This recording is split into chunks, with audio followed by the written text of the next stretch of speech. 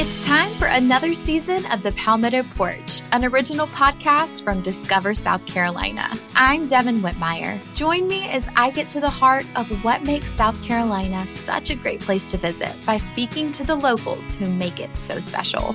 Premiering December 5th, find The Palmetto Porch wherever you get your podcasts. And for more information about our show, visit scpalmettoporch.com.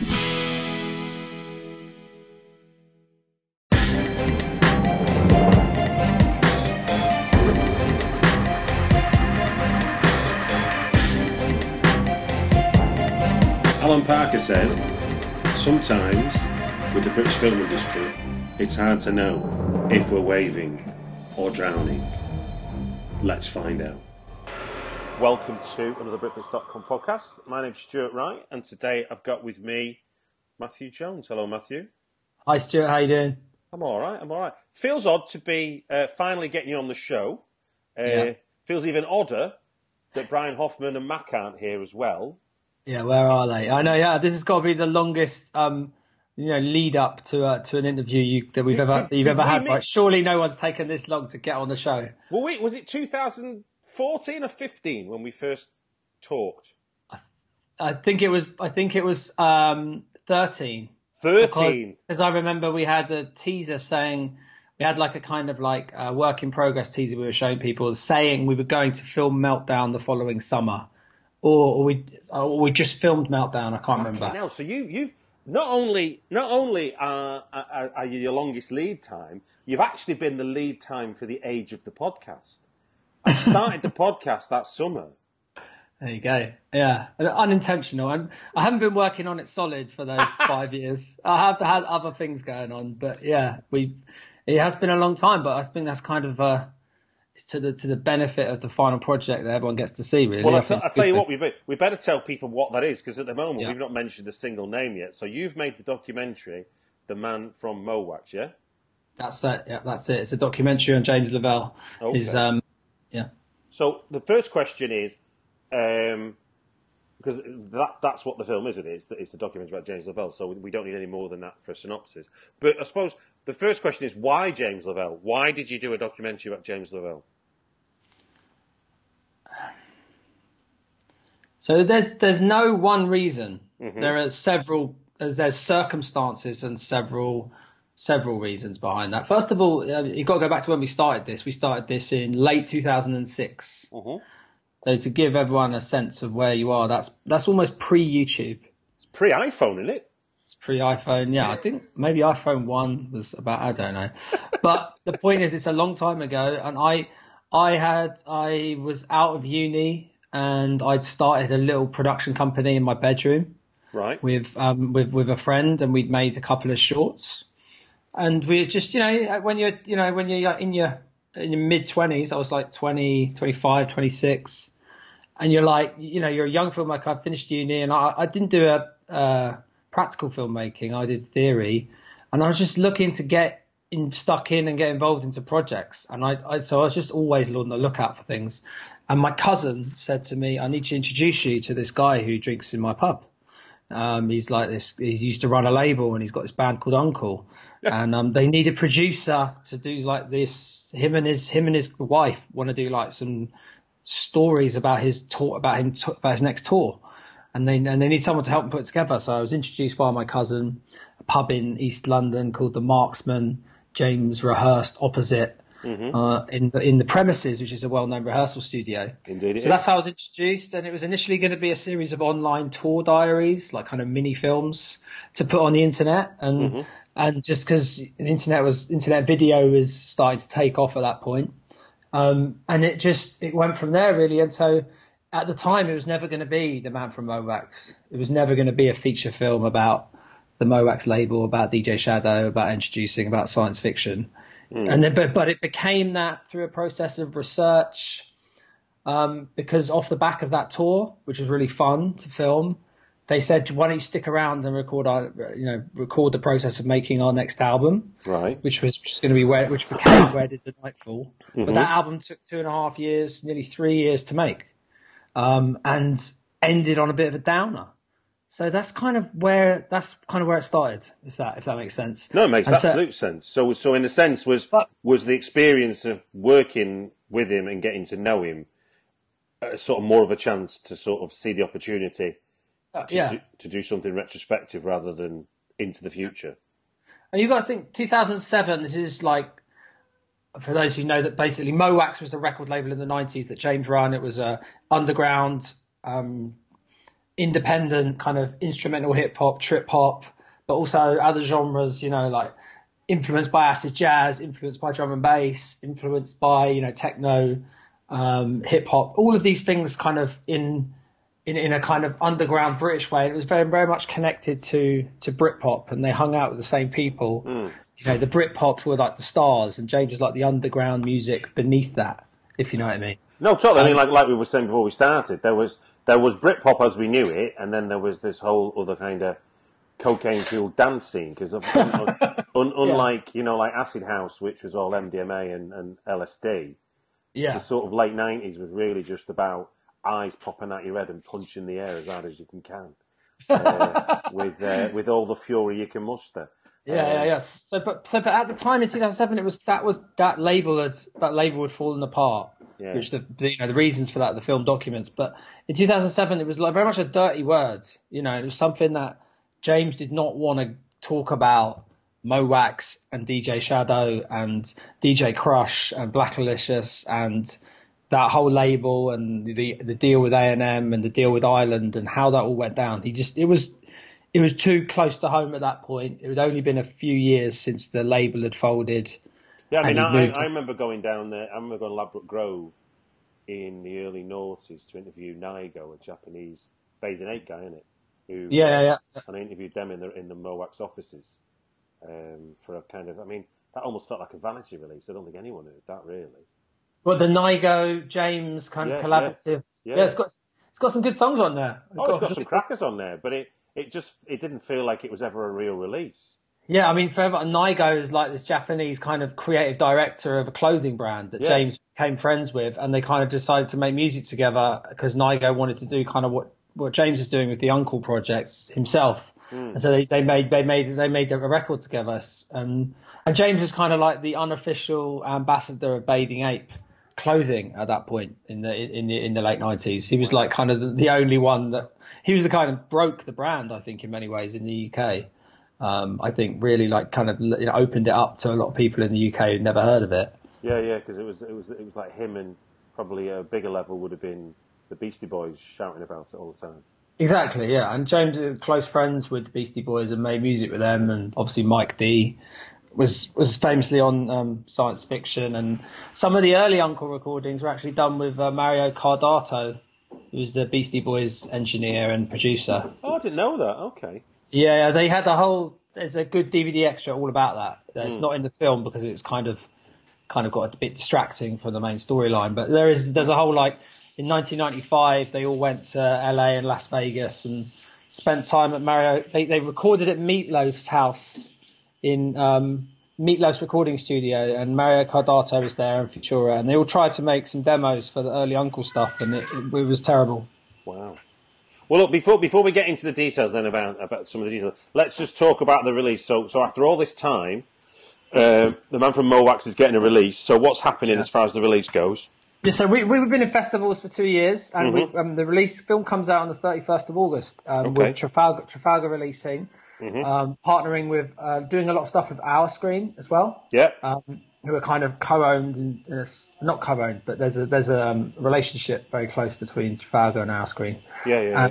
And we're doing, it's in like about 60 different screenings going on from the 31st of August. It's also screening outside the UK in New York. Setting up screenings at the moment that are happening in LA, and there's screenings in Antwerp. It's got a theatrical release in Australia and New Zealand with Curious Film, so you can see it out there in a few places. And then there's it's one of those like short windows. So if you do go and see it in the cinema, you actually get 10 minutes of extra content. Okay, so what we can do is in the show notes we can put a link to your official site where people can see what the listings are, hopefully nearest to them.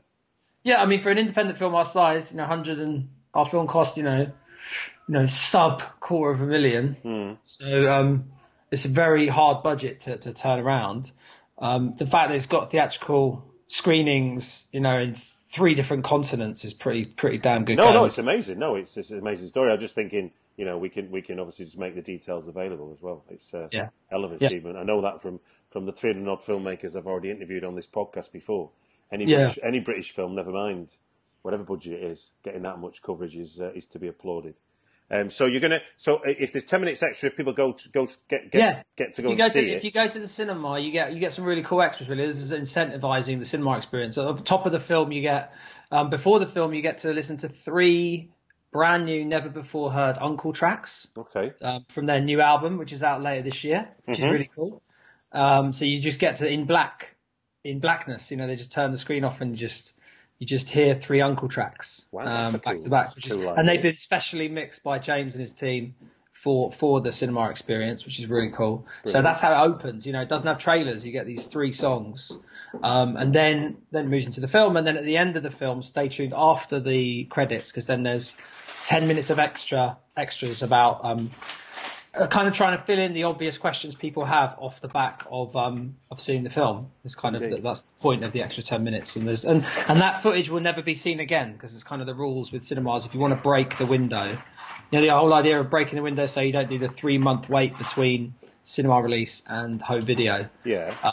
So in order to do that, in order for cinemas to say, okay, we'll screen the film, then they basically they say we have to have something exclusive that gives people a reason to come. Well, that's a good lesson learned then, because I don't think anyone's covered that with me before, so that's interesting to know. Yeah. Yeah, I didn't know that, to be honest. It came through our distributors and our screen. They were like, if we want to do this short window, so we're in cinemas for 2 weeks, and we're going on to home video quite quickly afterwards, and then DVD, VOD, and all that. But are you going to be at any of the cinemas doing Q&As? Yeah, I'm doing several. There's the BFI one with the opening night, which is in London. I'll be doing a Q&A with James, which will be fantastic. And he's doing a DJ set afterwards in the BFI bar area. Oh, fantastic! Which is open to the public. Should be really cool. So everyone should come. Totally, yeah. And then you've got the physical. Are you going to do DVD and Blu-ray or just DVD? DVD and Blu-ray, and there's And what do we get on that then? We're trying to get the whole Lavelle style release. So there's the BFI put together an amazing 7-inch sized kind of Blu-ray and DVD 3-disc box set. So you get the Blu-ray, the DVD, and an extras disc. Yeah. And you get a 48-page making of book with artwork from James across the years. Some just showing how he made the film with a foreword by James Lavelle and producer's notes and director's notes. It's like a little mini book. It's really cool. Yeah. With some great artwork in there. So that's the limited. That's only 3,000 of them. The BFI producing their limited edition. And then we're doing a normal DVD. And then there's also a special HMV packaging edition called the Sci-Fi edition. Right. Again, we're just following the way James released records, the way we're trying.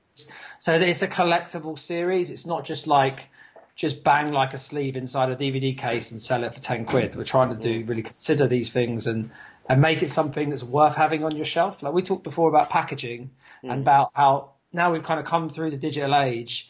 What that's done in terms of the effect on packaging and the effect on record packaging is, I think, it's really raised the bar. It's you can't just, if you want to do physical product, you can't just release it and hope for the best. You have to really have something that's special, something that people want to own. So I think that's something James always did. Is why. Yeah. Okay. So let's jump on that one then, because I think it's part of that conversation we started, and that made us start recording the podcast. So we didn't just leave it all in the room, as it were. One of the key narratives that I thought that your documentary does brilliantly is, sadly for James, through his career, he timed it. Oh, not sadly, because he also had the happy bit. His career really was the sort of triumph of the peak of physical buying, where we were being sold stuff about the third time round, and the hunger for music, certainly in Western world terms, was people couldn't buy enough stuff, and obviously someone like James who took that stage further and made what he made interesting. And I suppose there's in that period you had people like other artists like Spiritualized with the pill pop sort of CD thing and all that. So there was obviously innovation happening around the CD, because obviously the 12-inch record had always been this iconic thing, and then we began to make this digital thing. which is just before the idea of streaming and downloading music comes along. Which what we see then in your film is this descent in sales numbers of physical product because the world isn't buying physical products anymore. So I mean, it all pivots the film on science fiction, Uncle's Science Fiction Record, which was released in late August, September '98. Which is, when you look at stats and you look at history of the music business and you look at physical sales, that is the absolute peak period of when CDs were like 2.5 billion sales worldwide every year. Yeah. And then it literally falls off a cliff. And I mean, that's exactly the time when Napster was starting. And so James's record that year was one of the most hyped and well received and, bought records that year. And then it's kind of weird because just as like the record industry starts having the rug pulled out from it, like James's record label, it has the rug pulled out from it. He loses his financing deal, and the film tells the rest of the story. So it's kind of, like you said, he embodies in a certain sense the direction of the industry at that point. Yeah, his story is also the macro story of the music industry, isn't it? Yeah. I mean, obviously the idiotic stuff and the crazy stuff and the exciting stuff that he did that was his own innovation is his story for sure. But it's beautiful. I think that like a second level you can overlay over your film is actually, this is a document that shows you, the way that the way that we as people consume music has changed in what is only really a decade period, isn't it? That time travels in terms of documentary. Yeah, exactly. I mean, it goes from. I mean, the film covers kind of starts in the late 80s and ends in 2014. So it's like 2.5 decades of James's life, like a quarter century of a man's life. It covers that, and then the change that goes on in the music industry in that time is probably the biggest change it will ever go through. I think the music industry. I don't know if it'll ever have that level of upheaval and change. I mean, the whole deal that James was a very small pawn in, which was the mega merger between Polygram and Seagram, which is actually a massive conglomerate gin brand. Yeah. Then that gave birth to Universal Music as we know it today. So that James was a very small pawn. Polygram owned A&M and A&M financed Mowax, and then it all got merged together, and suddenly A&M and Island became one, and all the back catalog. And it's all messy but it's very interesting to see how when you're at the bottom of that pile, how it affects your life, basically. No, for sure. And no matter how much I would have perceived as an audience member, James was a massive star in the music world, your documentary reminds you that conglomerates are much bigger than individual artists, aren't they? Yeah, absolutely. And I mean, to be honest, he needs. The thing I think everyone says, as the film documents, the thing that kills it is that James decides to become the artist. I don't think that's true at all. I think the thing that really kills it is that James is financing, and that the people in the larger organisation that were funding Mowax resign and disappear. So then he doesn't have that backing. He doesn't have that high-end, record industry exec believing in him.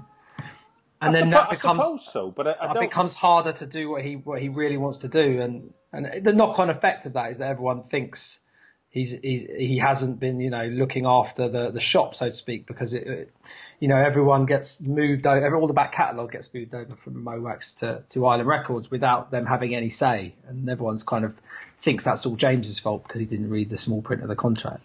No, yeah, I can see that, but also in terms of what you show us and what I kind of know about how it kind of went is that you see him collaborate with some amazing artists, and then really get pissed off that he's not getting as much credit as he thinks he deserves for what's happening. And while bringing people together is a skill, it isn't the same as literally making music, is it? It's that thing about if you've got the magic, keep the magic in the room. Don't make you the only person in the room. And I think that maybe he pushed too much magic out of the room and left with just him. I mean, that's the epicenter of the film. That question, isn't it? Is it valid what James brings to the table? And I truly believe it is. I really think if you value, it's a film podcast, and you have directors on the show every week, and if you look at what a director does, more often than not, he doesn't write the film, he doesn't shoot the film, he doesn't edit the film, he doesn't compose the film, he doesn't act in the film, but it's his film. or her film. So the idea that James can't be the same with music is preposterous, really. I think James just makes music like film directors make films. Oh no, I don't think it's invalid. I just think that he didn't like the fact that he didn't get enough credit. It's like it isn't that he wasn't important to the mix. It's just that I've heard some cracking stories from other things, where people invest in movies and then they get rid of the talent that made the film possible because they think they now can make movies. And you're like, how stupid is that? You've just had a success story with people that are really talented. Yeah. And you just made your money selling bloody fish. And then suddenly, because you've got a lot of money, you just think, I can now make movies because I've made a successful one. Yeah. And it's that odd... I think it's unfair on James as well because, the credits thing that kind of does kind of burn him in a sense. It kind of stays with him for a long time. And the way DJ Shadow refuses to allow James to have writing credits. Now, at the time, I know, the reason James accepts it is because he owned the publishing company that Shadow's Publishing went to. So in a way, he kind of got 50% of it anyway, if you know what I mean. Yeah. So it's complicated, but I think ultimately that because what happened after that record, he takes no writing credits on science fiction, and then what happens afterwards is he loses the label rights. So it's kind of like it's that horrible those two things happening at the same time that really it's a horrible one too, isn't it? Really, yeah. For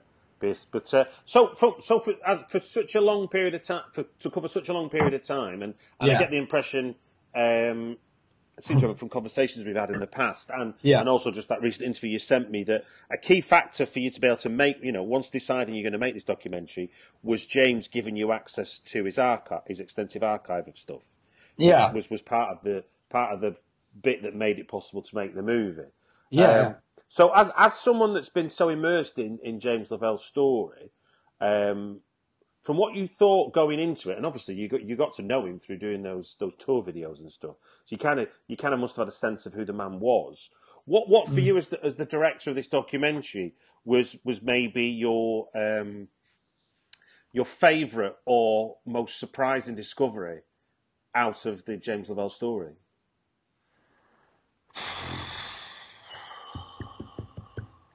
Let me have a think. My favourite or most surprising discovery. I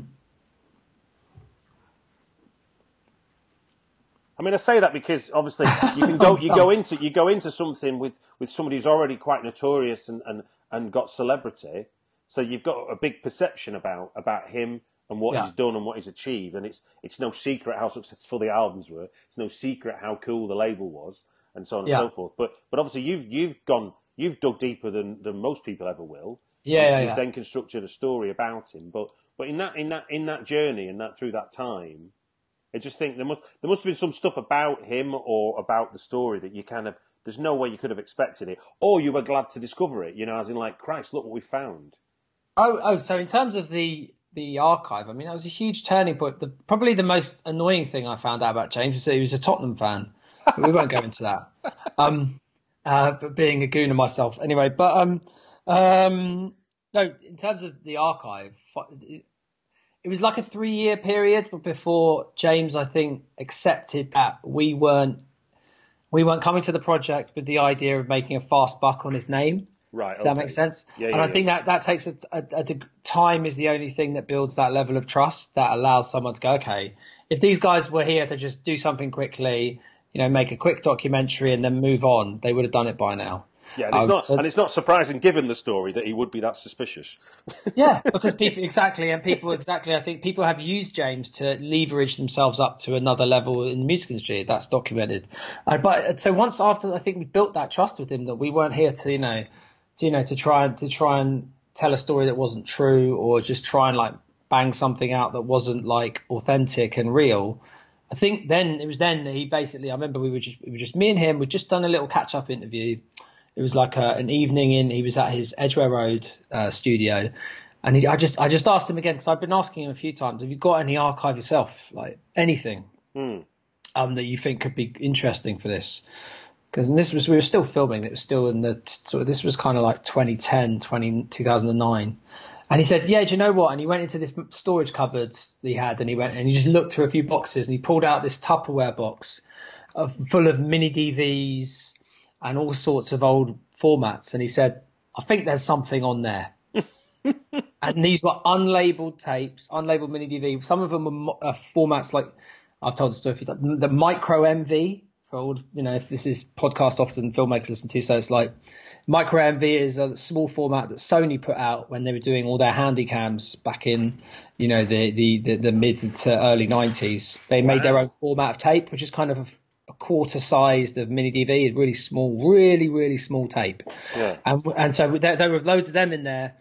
We didn't know how to even play it. None of the post houses in Soho have any kind of professional way of digitizing this like you would for most other formats. It's a real home video, consumer format. So you ended up, and it had died out by the time I got hold of the tape. So we had to go on eBay and we waited on eBay for a few months trying to find a player. Eventually one just popped up. So we bought it, I think for like, 60 quid or something. And then we then just put these tapes in to see what was on them. And it was on those tapes that we found James recording with Tom York from Radiohead and DJ Shadow at Skywalker Ranch, George Lucas's place, making Rabbit in the Headlights. And James didn't even know it was there. Good Lord. It was an unlabeled tape. So it's kind of bonkers, but that was probably the greatest discovery I had of oh my God, yeah. Is that because you kind of knew this is the gold that we need to have in the documentary? Is that why it was such a fine discovery for you? Yeah, I mean, I always, I think any documentary really rests on how unique its footage is and how it's the undiscovered or untold story. And so when I found that, I was like, no one's ever seen this. This is like, I feel like I was the second person in history to see it because it was filmed by James in the studio looking at Tom York doing the song. So when I found it, that was a really special moment. Yeah. It sounds given what else we see in the documentary, it's kind of like, if you remember shooting the video, you weren't really there. Yeah. Yeah. Now, I mean, the narrative arc you take us on is actually quite the hero's journey, isn't it? If you were to script it as a piece of fiction, not a story of someone's life. Yeah. You may well choose what actually happened to him, if that's not to be too crass about it. It's absolutely the hero's journey. It's like, I mean, James, as the same film, is a Star Wars fan, Star Wars nuts. He's one of those Star Wars nuts that, still got some of the original line of toys and is like proud that he has, like AT-ATs. And, the Ewok village. Is he angry about Last Jedi, or is he happy with it? Just as an aside. He doesn't like any of them. I spoke to him about Force Awakens in depth, and he was just like, it's just retro nostalgia. He wasn't, but... Anyway, sorry, go on. No, but he's a massive Star Wars nut. And you can, there are Star Wars samples in science fiction. So, and, there's a point in the film where he wears the Darth Vader outfit. Which is a brilliant piece of footage we found from a late night Channel 4 show. And so that obsession, I really thought his story was like Luke Skywalker's in a weird way, structurally, not actually like that. So I did deliberately. Well, he is the boy from the village in the middle of nowhere, village who discovers this force being hip hop. Yeah. And then journeys away to try and become a master at it. And has highs and lows, and there are mentor figures, the mentor being, Grandmaster Flash. And there are best buddy sidekicks who disappear and come back, who we won't name because we don't want to give away the ending. But yeah, I think structurally there were just so many similarities. And it wasn't like done, I didn't copy Star Wars, but structurally in terms of the beats, in terms of, everyone knows these kind of, filmmakers all know these kind of, the things you have to hit at certain moments to kind of maintain a certain. But there's one thing to have to hit them. There's another thing having the real story in his life. Yeah, I know, and that's what I mean. It was structured, but it was structured because it was in front of me. If you know what I mean, they were there for the taking. It was obvious that was the best way of telling the story, and it was a happy coincidence that. But I'm guessing it sounds really easy when you say it like that. So how when you're making a film with so many different ways to go, and let's be honest, when you're writing fiction, the great thing is you always want a character to have the easy path or the difficult path, and the dramatic one is always the difficult path, you know, to make us sort of care about what they're doing and stuff. So when you're in a different way, you're kind of looking at all the pieces on the table, and you're looking at 1,000 million other ones that have got no use to you, but you've somehow got to eradicate what's not useful and bring it down to what is. It's kind of a weird way of going about storytelling. So how do you avoid sort of, I mean, I guess in business world they call it project creep, wouldn't they? Where you just think, I've got to tell everything, but obviously you've still only got 2 hours. Yeah, it's so important. I think the biggest thing I've ever learned about filmmaking is structure, and I think it's the most important thing. And the great films all have amazing structure. Mm-hmm. You know, so I think as a documentary filmmaker, you're not trying to tell. It's really important. And I had this conversation with James many times when he wanted certain things in there that I didn't think were important. I said, James, I'm not making a visual Wikipedia page. I'm not just listing the things you've done. That's not what this film's about. The film is about distilling like what is the essence of the truth, and distilling that into what embodies every story and every soundbite and every little thing that people told me of what James was, and then trying to reveal a bit more about why that is. So that was my task. And I mean, I'm a firm believer in, you know, my editor Alec was amazingly helpful in this, in terms of just being completely cutthroat and going, yeah, that's a great soundbite, but we've repeated it and we said it earlier and we don't need it. And so having a great editor, Alec, was fantastic in helping me stick to just being precise with what we did, you know, across a 5 to 10 minute period, and how that fell into the overall structure that we were trying to build. And, you know, it's just about being disciplined. It's just about going, okay, well, I know I can't spend more than half an hour on building up what MOWAX was. And, you know, by the half an hour point, I've got to have established Uncle and DJ Shadow, and we need to be right in the thick of things. And then structurally it has to, you know, these are things that I think every filmmaker goes through. It's kind of like if you were to have this conversation with the public, they'd probably be bored quite quick. But, you know, you have to. It's the thing that a regular cinema audience don't notice, but I think it's the most important thing to make a film successful. In that, you have to be rigid to certain things happening at certain times, and if you start allowing that to drift, the film overall will feel like it's drifting and feel like it isn't hitting its story points, and then ultimately people walk out going, "That's a bit boring and too long."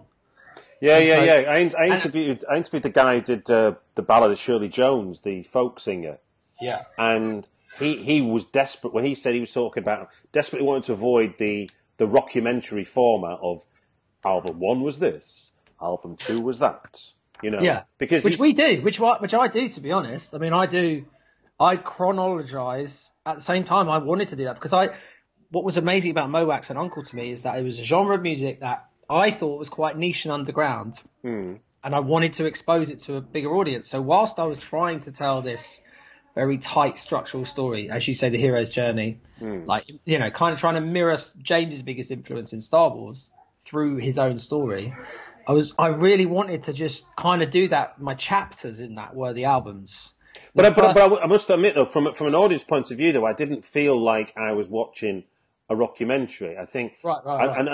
And I guess this is more about a personal thing than it is about a film thing, because obviously I'm watching a documentary where for the first time I can say I lived through this, and you kind of have your own questions before you even start watching. You're like, oh, what will it be about that? What will it be? And I guess that one of the highest praise thing I can say is that it actually reminded me of what a fucking good time we all had, and that's not a specific thing about the fact that I own a handful of MOWAX records. I wasn't the avid collector of them, but I was very aware of it because it was hard not to be.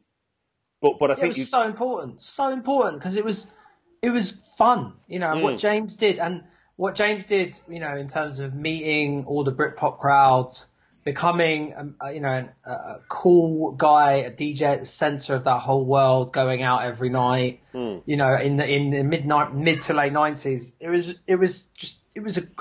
I think it's one of those things. Everyone wants to be a footballer and everyone wants to be a rock star. And James, in some way, does have that rock star element. He's not a rock star in your like conventional sense. Doesn't play, but you know, he did have that kind of life at a young age, which is incredibly fun and is what a lot of one of the big reasons people buy into music, because you want to be part of that. Wow, that just looks like he's having such a good time. I was going to say, he didn't feel like he was faking it at all. It was definitely, I'm going to run at this wall until the wall stops me. Yeah, which is great, and you want that in your entertainment. You want to have someone just living a life that is very few people get the chance to live, and seeing what that's really like. I think that was definitely one of the huge appeals of the film. I'm really pleased that you got that from it. No, for sure. Well, like I say, it's interesting for me because, like, as the opposite of that, watching something like The Ballad of Shirley Jones. I wasn't around in the 50s. I wasn't around in the 60s. I wasn't around hardly in the 70s. You know, it's like, but to hear someone talk your way through their life and what it was like and observing it becomes an interesting story. Whereas what you remind me of yours was what a great time it was, not that that piece of information is exactly as I remember it. you just it's capturing a mood as much as it is some of the specifics. And I think I didn't know too much about James the personality, and that's the other side of it that I really enjoyed. I mean, I couldn't be him, that's for certain. I think I'd drive myself mad being what isn't it? And I get the impression from the documentary, at least, that he's flown close to the wind himself a number of times. And yeah, definitely. And you look at stories of like Avicii right now, who just died, and that guy had a similar lifestyle to what James had in those nights. You know, that was, you know, I remember James saying, Amy Winehouse went at 27. You know, that classic age when rock stars die. Yeah. Was it Jim Morrison? Anyway, but Kurt Cobain, and you look at what James was doing when he was 27. That was what happened. He'd had the hits. The label had failed. He was a DJ. He was living a nocturnal lifestyle where it was just, you know, partying every night, out in clubs, and that's the point at which some people it takes them. You know, when you are living that unique lifestyle as being a megastar and you are the center of the universe and you're up late every night and then you're out.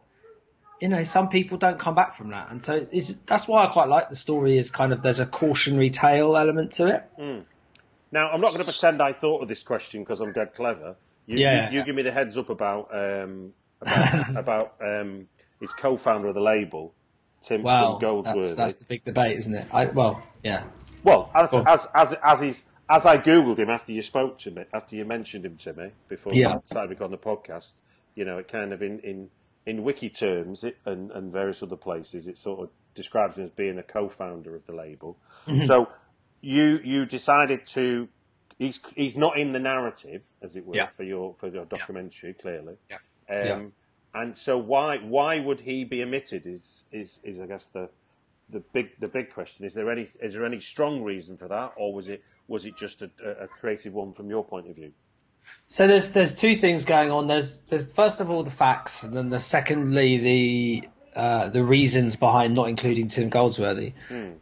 The facts are there's a DVD extra about this, but which we would do because we didn't include it in the film, but it is interesting. But it wasn't interesting enough for the film, which I'll go into in a minute. But ultimately, James and Steve Finan were the co-owners of Mowax. Right. If you look at Companies House records, there is no record of a Mr. Tim Goldsworthy ever forming a company called Mowax. Okay. So the whole idea that he founded it is ultimately false. Yes, James initially did Mowax as a film document, as a column in Straight No Chaser. Previous to that, he'd done club nights in Oxford under the name Mowax Please. And Tim Goldsworthy had helped him to do those nights in the sense of, you know, James had asked him, do you want to come and start doing these nights with me? And then when James started doing the label, he invited Tim in to start doing, because James wanted to make music. And Tim was very young at the time and wanted to start to make music.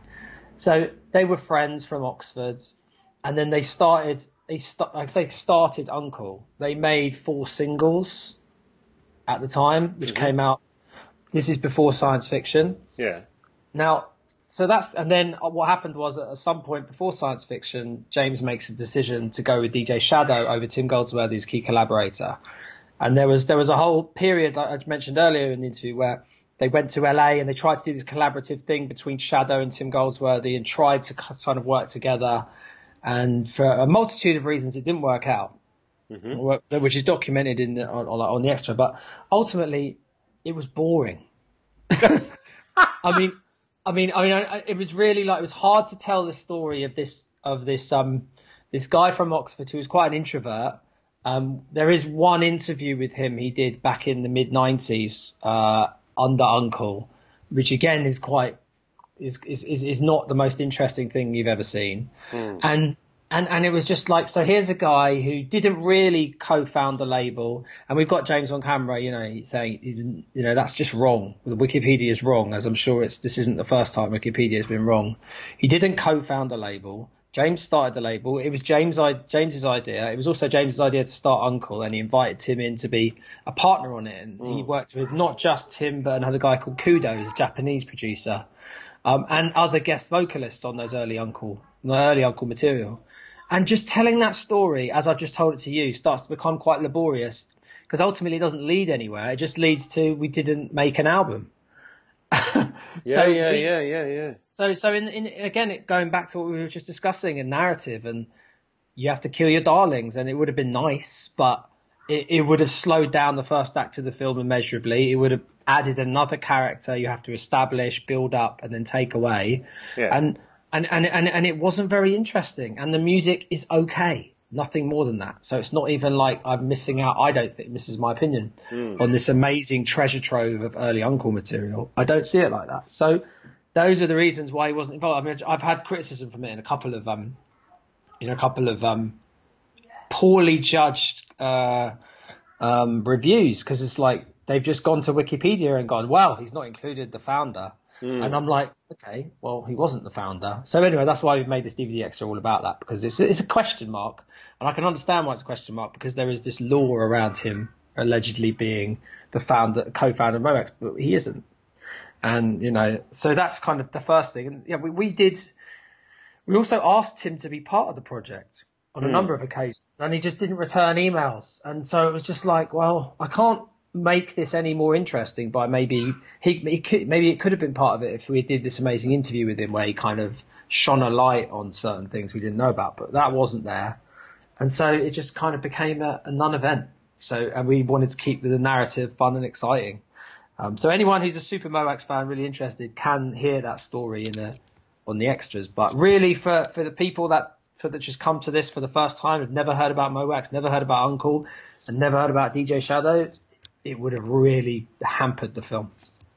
Now, as a filmmaker, sorry, that was a long answer. No, I liked it. No, I'm glad you told me to ask the question, or at least look into the idea of asking it. And I understand now what you mean. So, in a roundabout way, an unwillingness to be involved, plus actually what you could glean from the facts that were available, it just wasn't that interesting to the overall story you were already telling. It didn't add or take away from what you were already doing.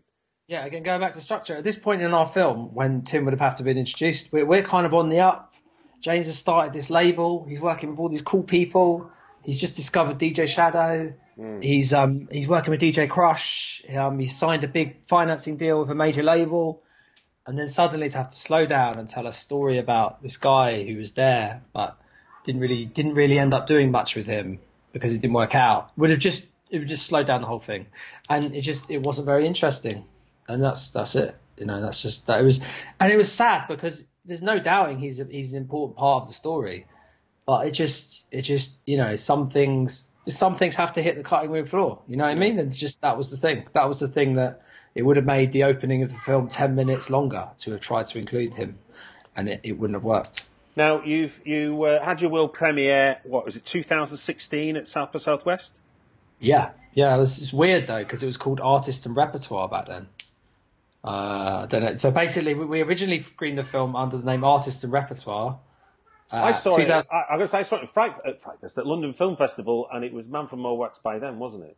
Yeah. So originally, we got into South by Southwest, and we never expected to actually get selected.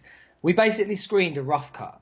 Oh, okay. So we told them it was the final version, but it wasn't. It wasn't finished. After that version, the film came down 20 minutes in length. We had about 6 new interviews included.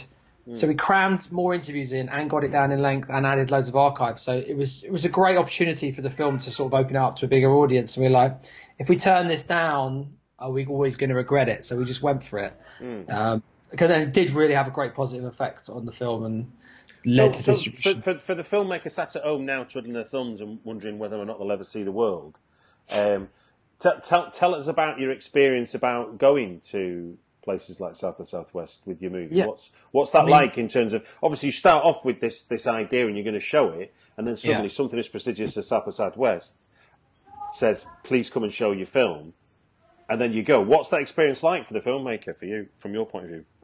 Do you know what? There's a video my producer's got where he filmed me when he told me the news, because my producer Mac had the email, and he said he filmed me and he told me the news whilst filming me, and I was very happy. Let's put it that way, because it is a bit of a game changer when I'd never directed a feature film, and for your first feature film to get into a festival like that is like that's as good as it gets. So it was a great feeling getting into it. It's also an amazing fit, isn't it? Because given the way that the 360 view of the world that James went about his creative thinking, South by Southwest is a music, film, and technology festival, isn't it? Yeah, it's brilliant. It's brilliant, and it was really great. We had 3 screenings there. I had a wonderful time. We went to the whole festival because we were showing at the film festival. We got access to the music and tech stuff too, and it's a great place to be. It's like the film festival is quite tame. The music bit is like they dropped Glastonbury into the centre of a city. It's blimey, ridiculous. Really? Yeah, it's ridiculous. And there's like everywhere has live music. I mean, everywhere. And like it's kind of crazy, really. It's kind of crazy. Was Brian looking after you? Brian. Yeah, it's in Austin. Yeah, but we have an American producer. For those that don't know, so yeah, we had a lovely place to stay in. He booked. I mean, the thing is, it's expensive. That was it. The bottom line is, they didn't. We weren't the headliner.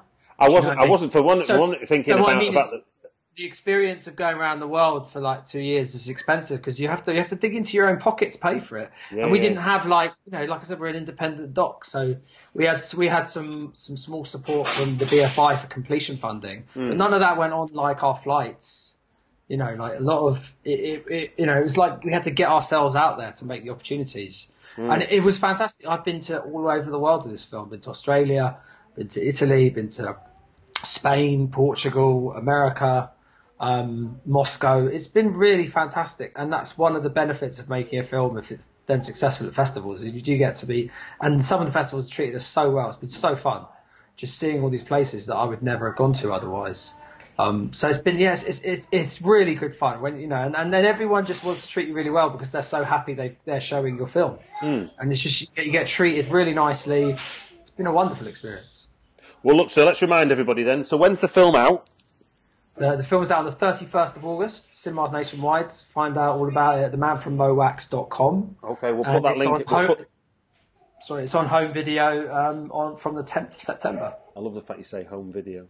Home video and digital download, VOD, SVOD, to own, however you'd... Is that going to be what iTunes, Sky Movies, Google Play and all that? Is that what you mean?